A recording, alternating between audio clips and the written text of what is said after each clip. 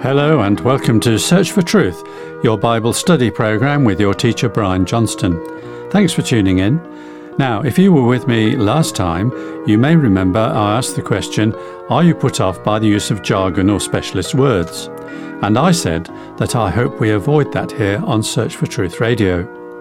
And as I said last time as well, sometimes the use of specialist words is unavoidable, and they do cut down a great deal of extra words if we have to explain their meaning. This time the word grace is our focus. It's another biblical word of great importance, but in today's society it's generally jargon and can be meaningless to those unfamiliar with the Bible or with Christianity.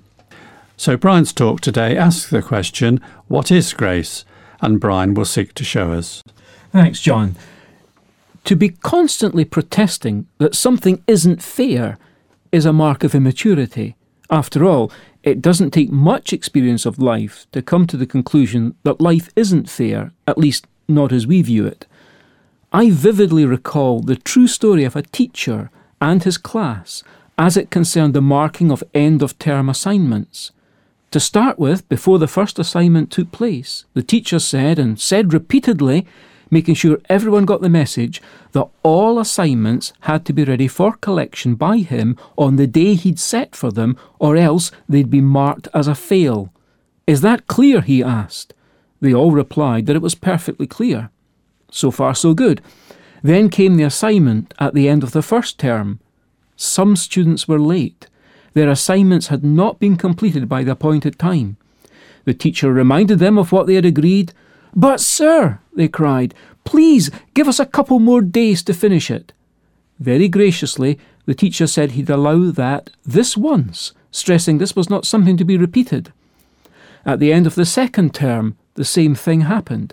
There were a few once again who appealed for a little more time as they'd been unable to complete their assignment by the due date. The teacher reminded them of what he'd previously said. Please, sir, they begged, just once more." Do you not remember that last time I said it would be the last time that I'd allow an extension?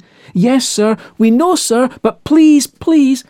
Once more the teacher allowed the late entries. It was now the end of the third term. There could be no excuse for not knowing the system. But once again, some students weren't ready with their assignments. They'd presumed once again on the teacher being gracious. They'd possibly even come to expect this. However, to their dismay, the teacher announced that this time those students whose assignments were not ready in time would be marked with a fail for that third and final term. "What?" the students cried. "Please, sir, that's not fair." No sooner had they uttered those words, "That's not fair," than the teacher said very firmly to the class, "Fair? Did I hear you say fair? Okay, you want fair. Listen up. I'll tell you exactly what's fair. I've been gracious these past 2 times, but now you've requested fairness, and I'm going to give you what's fair. I'm going to give you what you've asked for.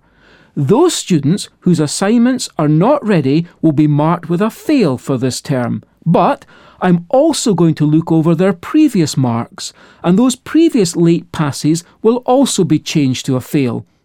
The students were stunned, but they certainly learned the difference that day between grace and what's fair.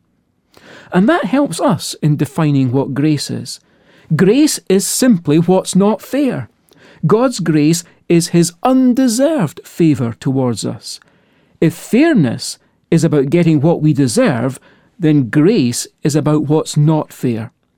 Whatever we receive by grace is opposed to or in contrast with whatever we merit fairly by our own deserving works. At this point, let's revisit our text for this series of studies, the one that comes from Paul's letter to the Ephesians, chapter 2, verses 8 and 9. "For by grace you have been saved through faith, and that not of yourselves, it is the gift of God, not as a result of works, so that no one may boast." In our last study, we defined the salvation here as being salvation from God's final judgment. That is, the punishment our sins deserve. Now we're checking out the way salvation is made available to us, and that is by God's grace, being his favour towards us, something which we haven't merited. Jesus loved to tell stories that shocked people when clarifying the meaning of grace.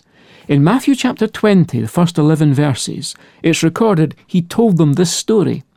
The kingdom of heaven is like a landowner who went out early in the morning to hire labourers for his vineyard.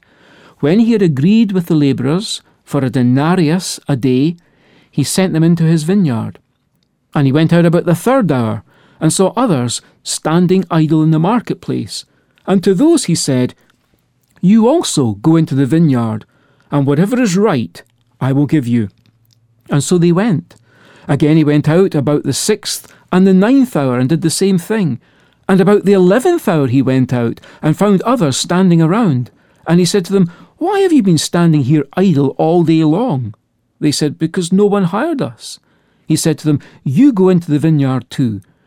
When evening came, the owner of the vineyard said to his foreman, "Call the labourers and pay them their wages, beginning with the last group to the first." When those hired about the 11th hour came, each one received a denarius. When those hired first came, they thought they would receive more, but each of them also received a denarius. When they received it, they grumbled at the landowner, saying, "These last men have worked only 1 hour, and you have made them equal to us, who have borne the burden and the scorching heat of the day." But he answered and said to one of them, "Friend, I am doing you no wrong. Did you not agree with me for a denarius? Take what is yours and go. But I wish to give to this last man the same as you. Is it not lawful for me to do what I wish with what is my own? Or is your eye envious because I am generous? So the last shall be first, and the first last." Now, if we are honest, many of us would have to say that our initial reaction, if not one we were prepared to defend, would be pretty much the same as the reaction of the objectors in that story. In modern societies dominated by workers' rights, what's proposed there would be seen as outrageous. But at bottom, that sense of outrage stems from our sense of what's fair. The point Jesus was making was this, that God's dealings with us are not on the basis of what's fair, and certainly not on the basis of what we think of as fair. If God paid us what we'd earned, or what we actually deserved, no human would be saved or rescued from the judgment to come. Next, we have another of Jesus' stories. 2 men went up into the temple to pray, one a Pharisee and the other a tax collector. The Pharisee stood and was praying this to himself, "God, I thank you that I am not like other people, swindlers, unjust, adulterers, or even like this tax collector. I fast twice a week. I pay tithes of all that I get." But the tax collector, standing some distance away, was even unwilling to lift up his eyes to heaven, but was beating his breast, saying, "God, be merciful to me, the sinner." I tell you, Jesus said, this man went to his house justified rather than the other. For everyone who exalts himself will be humbled, but he who humbles himself will be exalted. It might appeal to our sense of fairness that a good living person would get more from God than someone who was susceptible to corruption.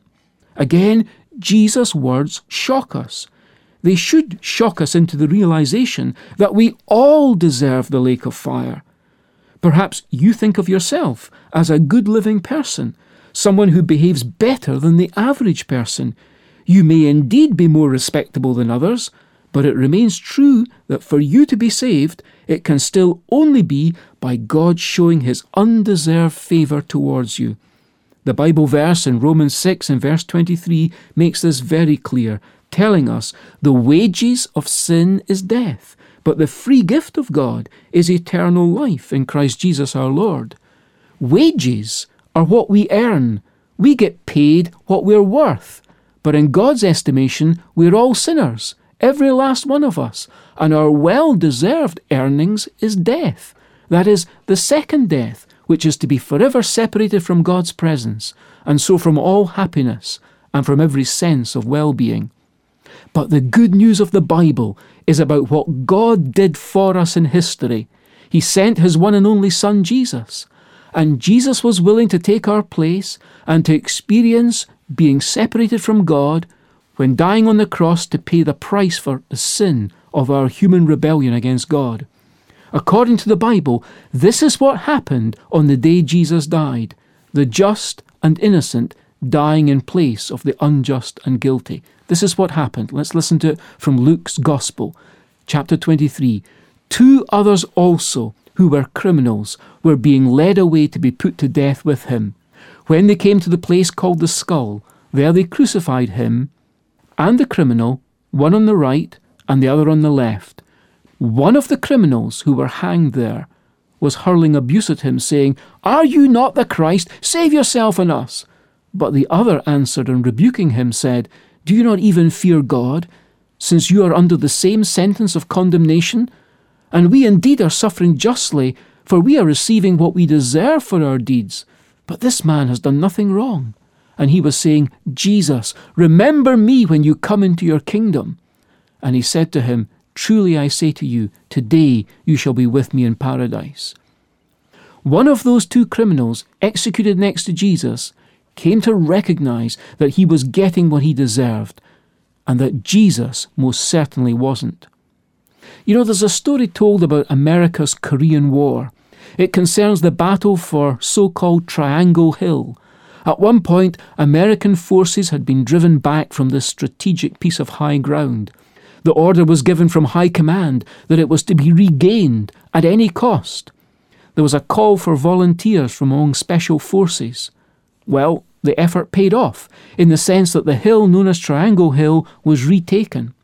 After the event, a group of US Marines stood talking together. They noticed one of the number standing a little way off, and that he had tears coursing down his cheeks. Sometimes even the toughest of men cry. Slowly they edged over to him and asked the reason for him crying. In reply, he simply motioned to the corpse of a US Army major lying at his feet. The officer had been a volunteer, leaving the safety of the officer's quarters to fight alongside the Marines in an effort to retake the hill. He didn't belong on this hill, the Marine said, and neither did Jesus belong on Skull Hill. He left the safety of heaven to volunteer to take our blame before a holy God when dying our death on that cross.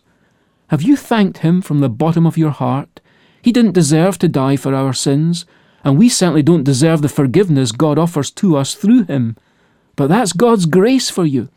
And it's only through God's grace that we can be saved from the eternal punishment that our sins truly do deserve before a holy God who knows our every nasty and unkind and unworthy thought. Amazing grace, how sweet the sound that saved a wretch like me. I once was lost, but now I'm found. Was blind, but now I see.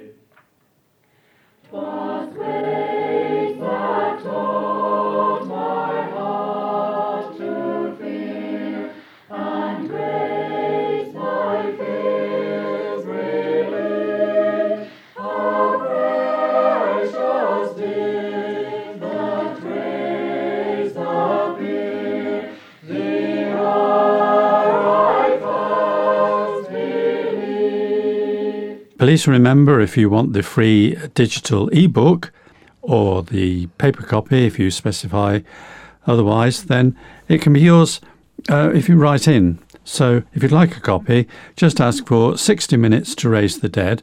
And if you want our postal address first, it's Search for Truth, Hayes Press, The Barn, Flaxlands, Royal Wootton Bassett, Swindon SN4 8DY UK. Search for Truth, PO Box 748, Ringwood, Victoria 3134, Australia. Search for Truth, PO Box 70115, Chilomini, Blantyre, Malawi. And our email address is sft@churchesofgod.info. Well, that's almost the end of our programme, and I want to thank you once again for the privilege of your company today. And I do look forward to you joining me again next week when we'll be taking a look at what is faith. So until then, it's bye for now and very best wishes from Brian, David, our singers, and me, John. So see you again soon, and in the meantime, may God richly bless you.